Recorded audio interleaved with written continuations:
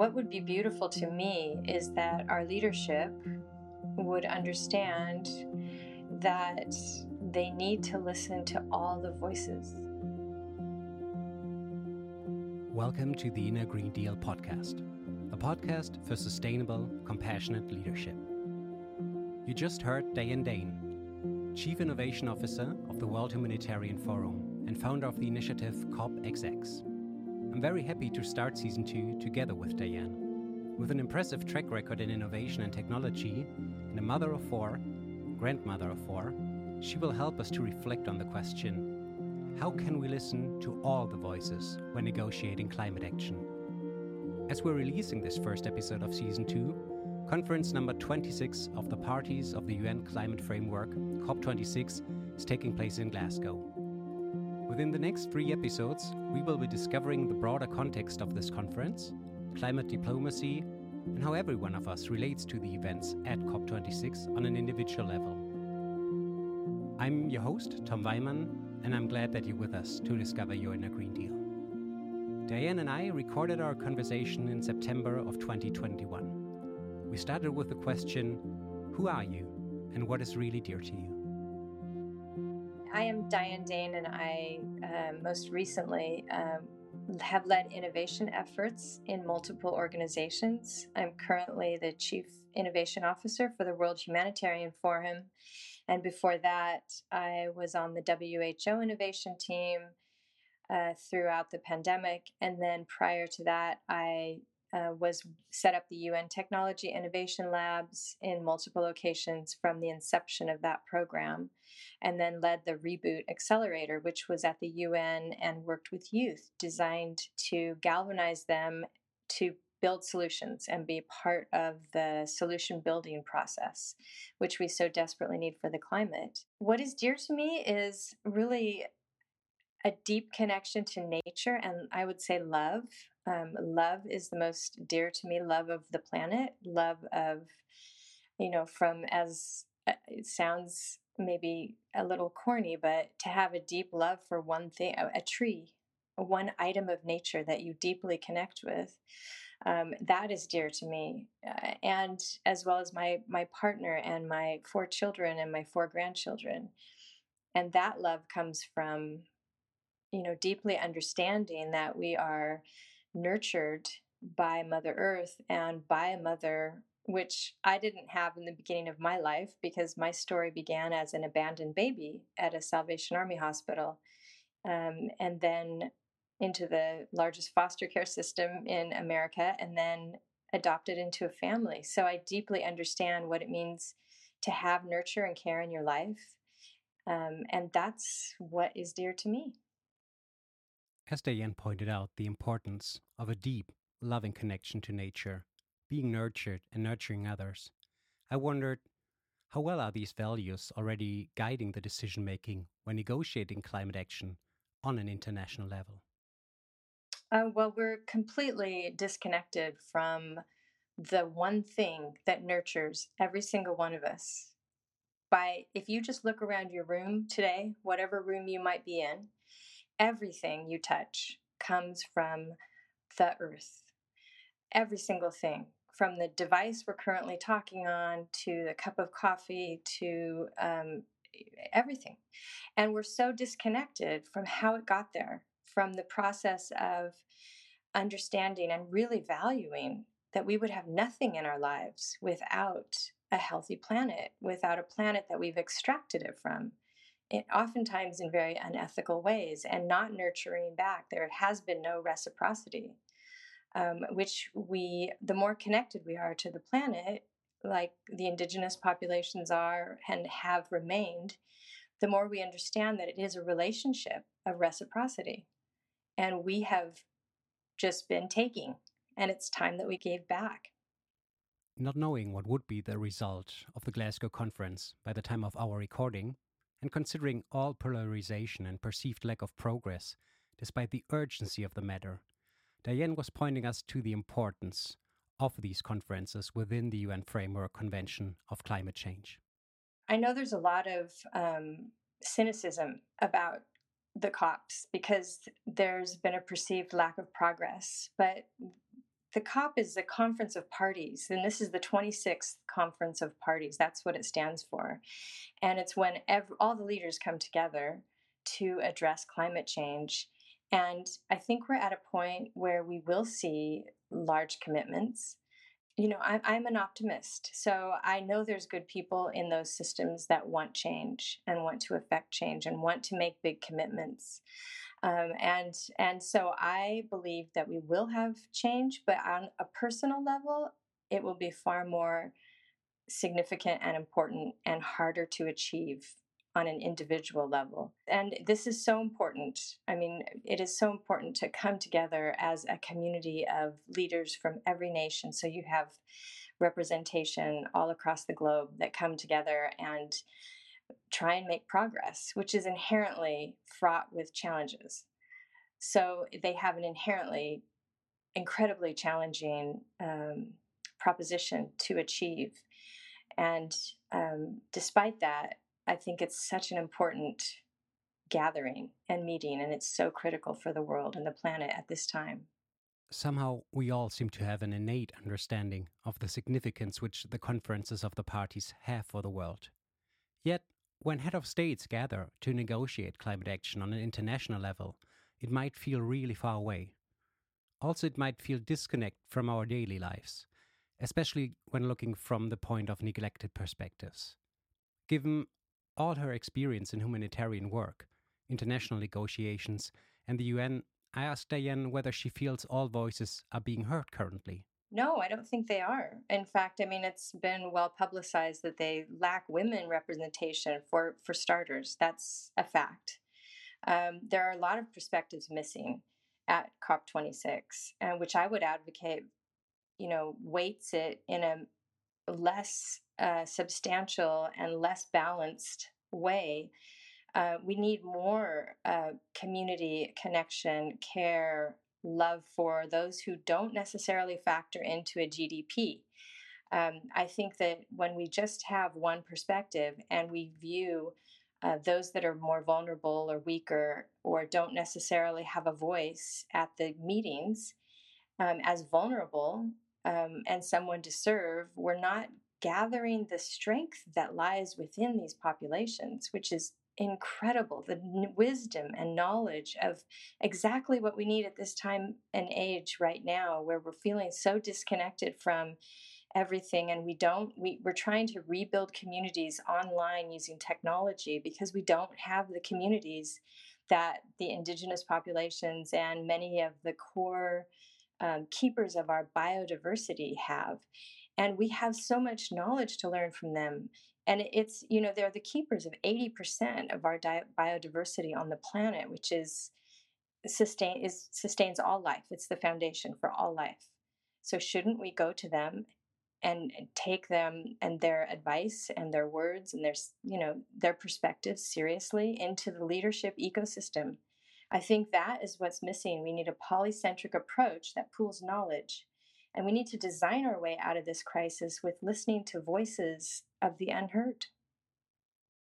When it is about listening to the voices of the unheard and the values and the source from which we operate, we should also talk about COPXX. Beginning of 2021, Diane co-founded this initiative with a focus on bringing a restorative, nurturing perspective into the conferences of the parties.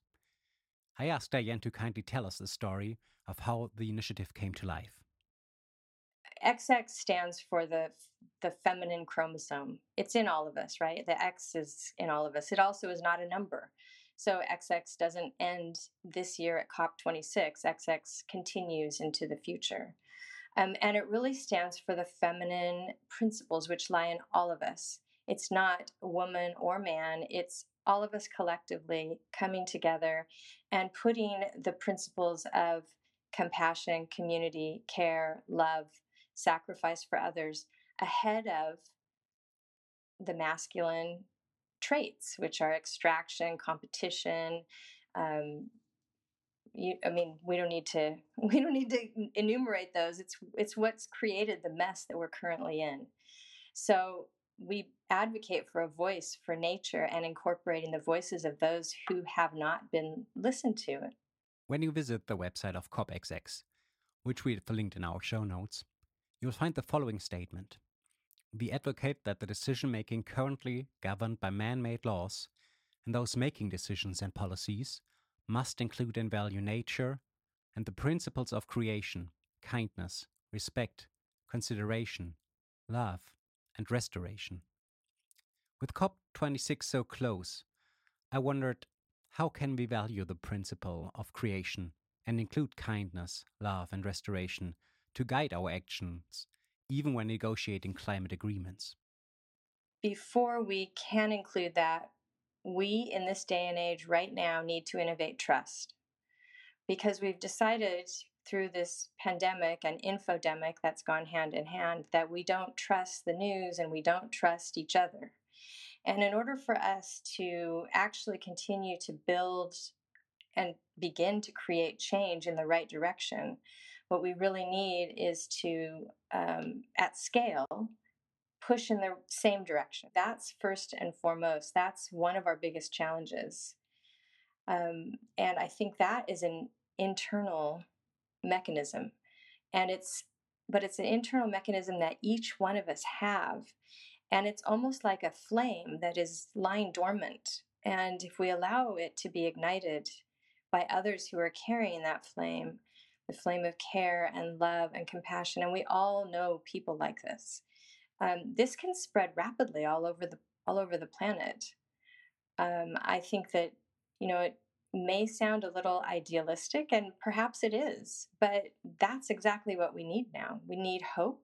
The youth need to have hope. We don't need a world of cynical, humans to in order to solve this.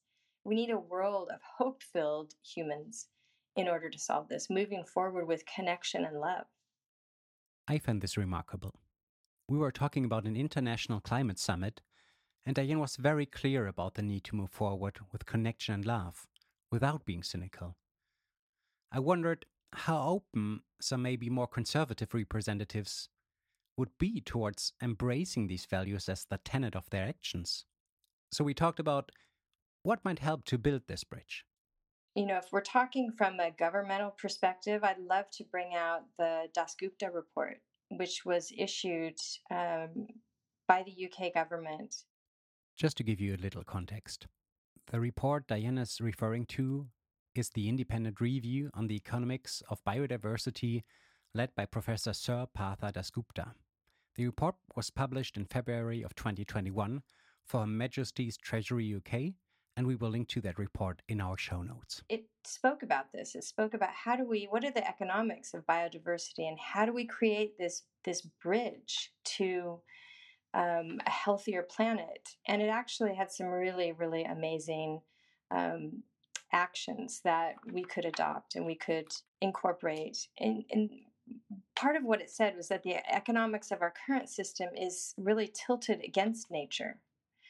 We're requiring some land protection, but also on the other hand, the government has subsidies that are harming our land, and that outweigh the good. And I think as individuals, we can choose how we're going to lead our lives, and we can choose how we're going to support and give our attention to the things which are healthier for the earth. We can choose to tilt for nature rather than against nature through our actions, through our attitudes, through how we're connecting with other humans. It's very much an internal Green Deal, which I know you're very familiar with.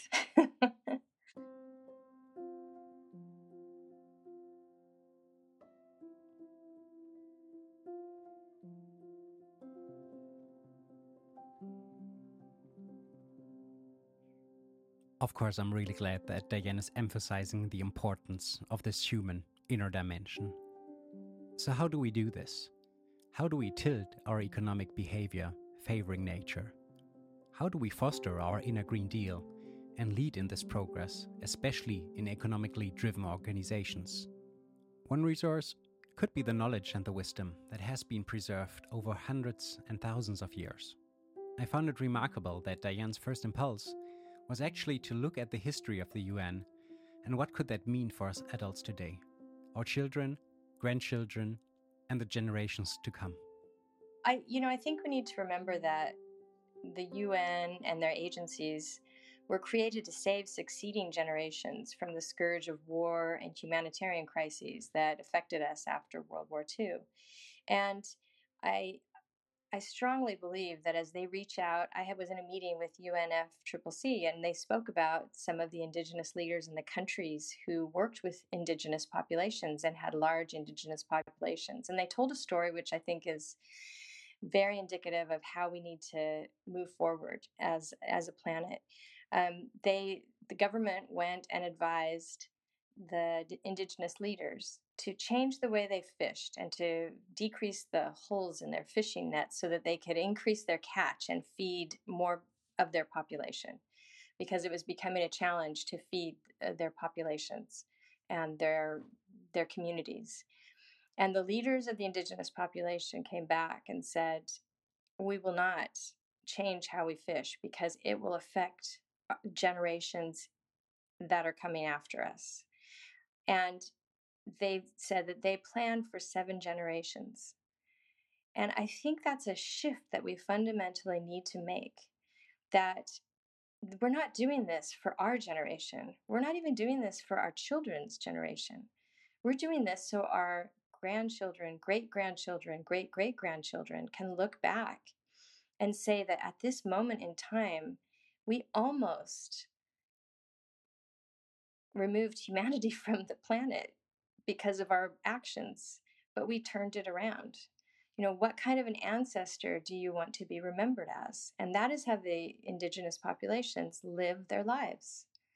And that is something that we, as those of us who have removed ourselves from remembering that all of us are indigenous and all of us belong to the earth, need to deeply connect and begin planning for generations in advance, not just for today or for our children or for even our children's children.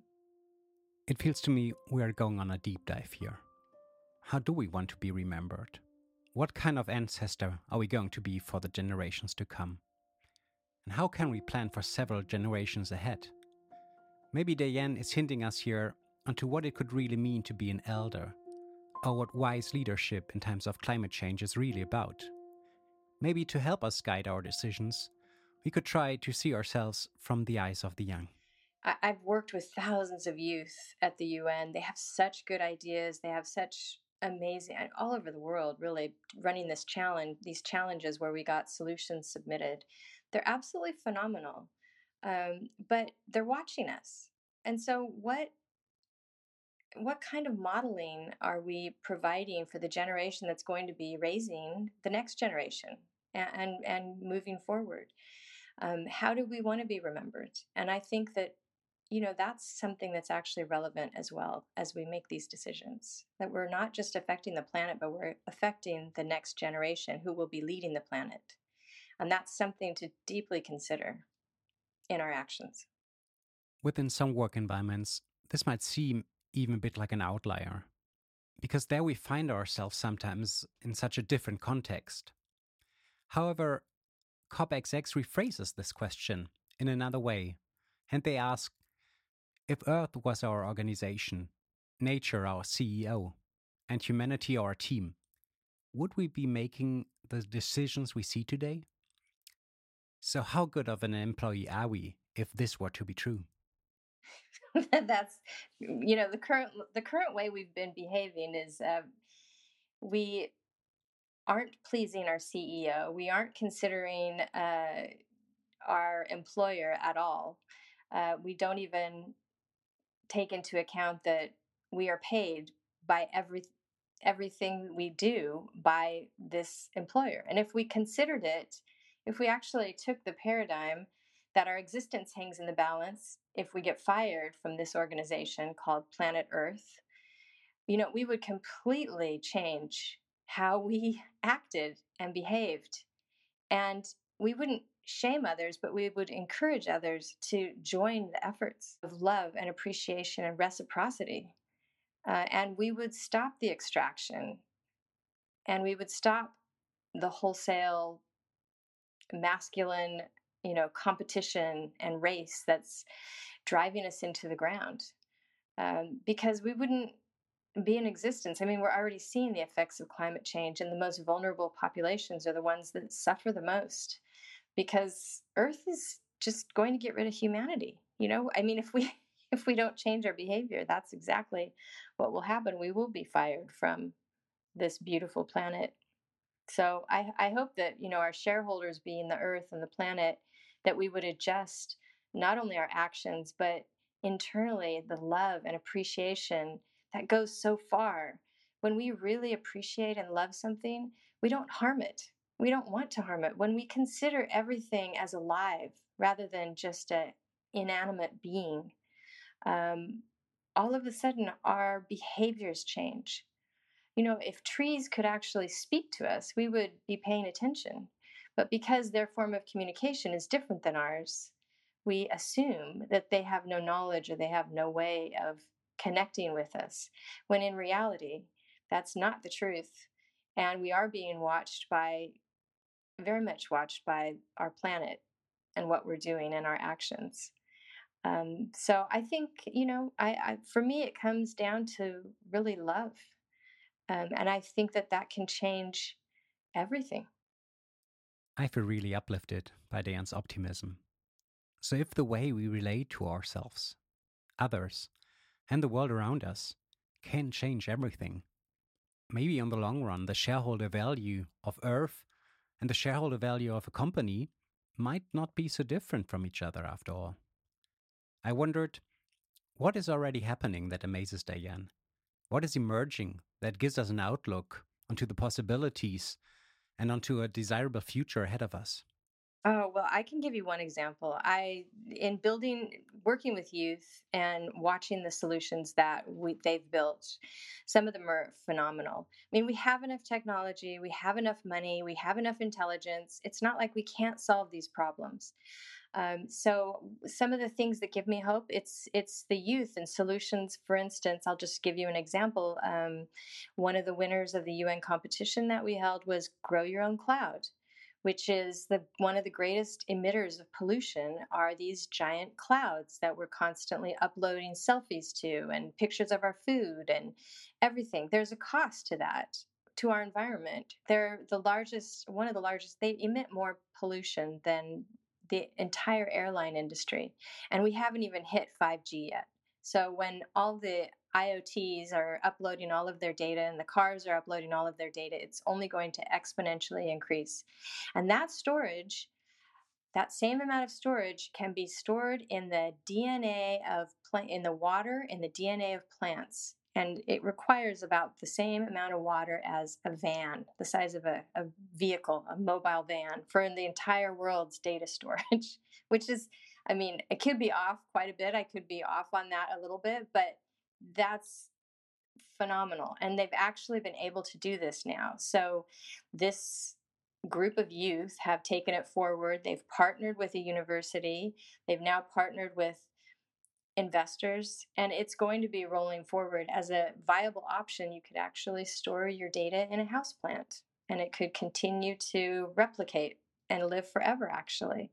So solutions like that, where we're working with nature instead of against it, and where we're protecting the land, but tilting our decisions towards a more ethical, and being aware of that there are solutions out there, and we're going to choose them as a collective.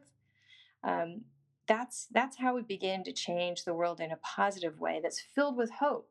I don't believe in protests that are anger filled. I understand the anger, I understand it, but I'm going to just go from the mom perspective for a minute. And if I have children that want to protest, I understand that. Protest, but at the same time, pick up trash, do something positive.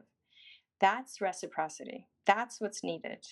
In order for us to heal the planet, we need deep reciprocity, appreciation, and hopeful action. I think Diane really makes a strong point here. Coming from this deep appreciation about what is nurturing us and how we relate to the world. It is probably not only about intention, but right now, more than ever, it's also about stepping into hopeful action.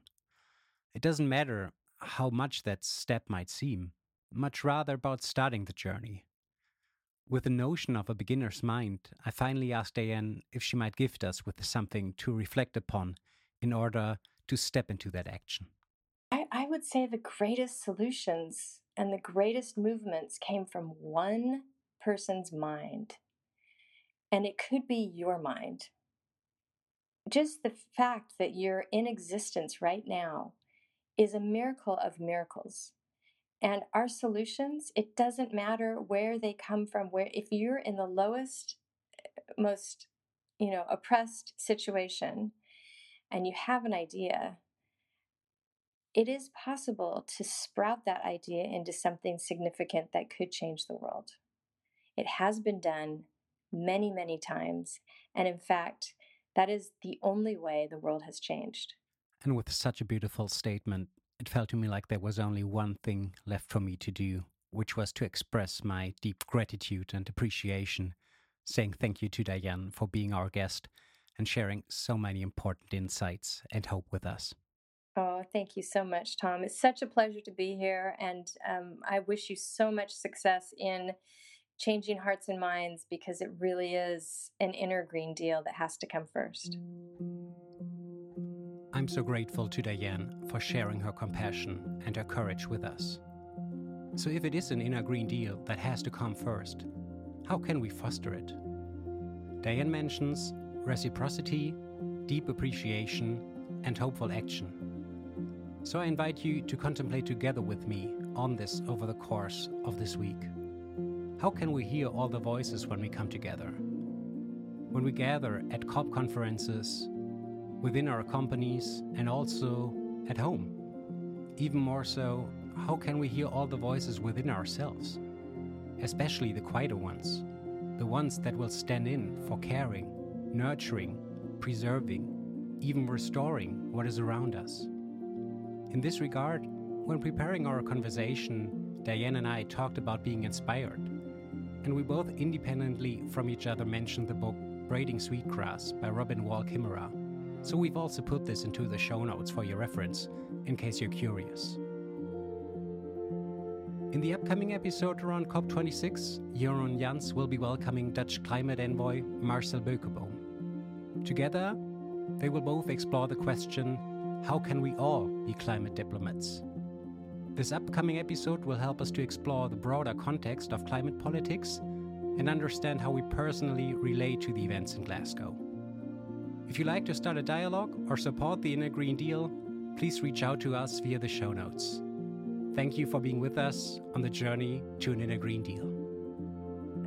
And maybe this sounds Pollyanna and you don't want to add it into your podcast for your audience.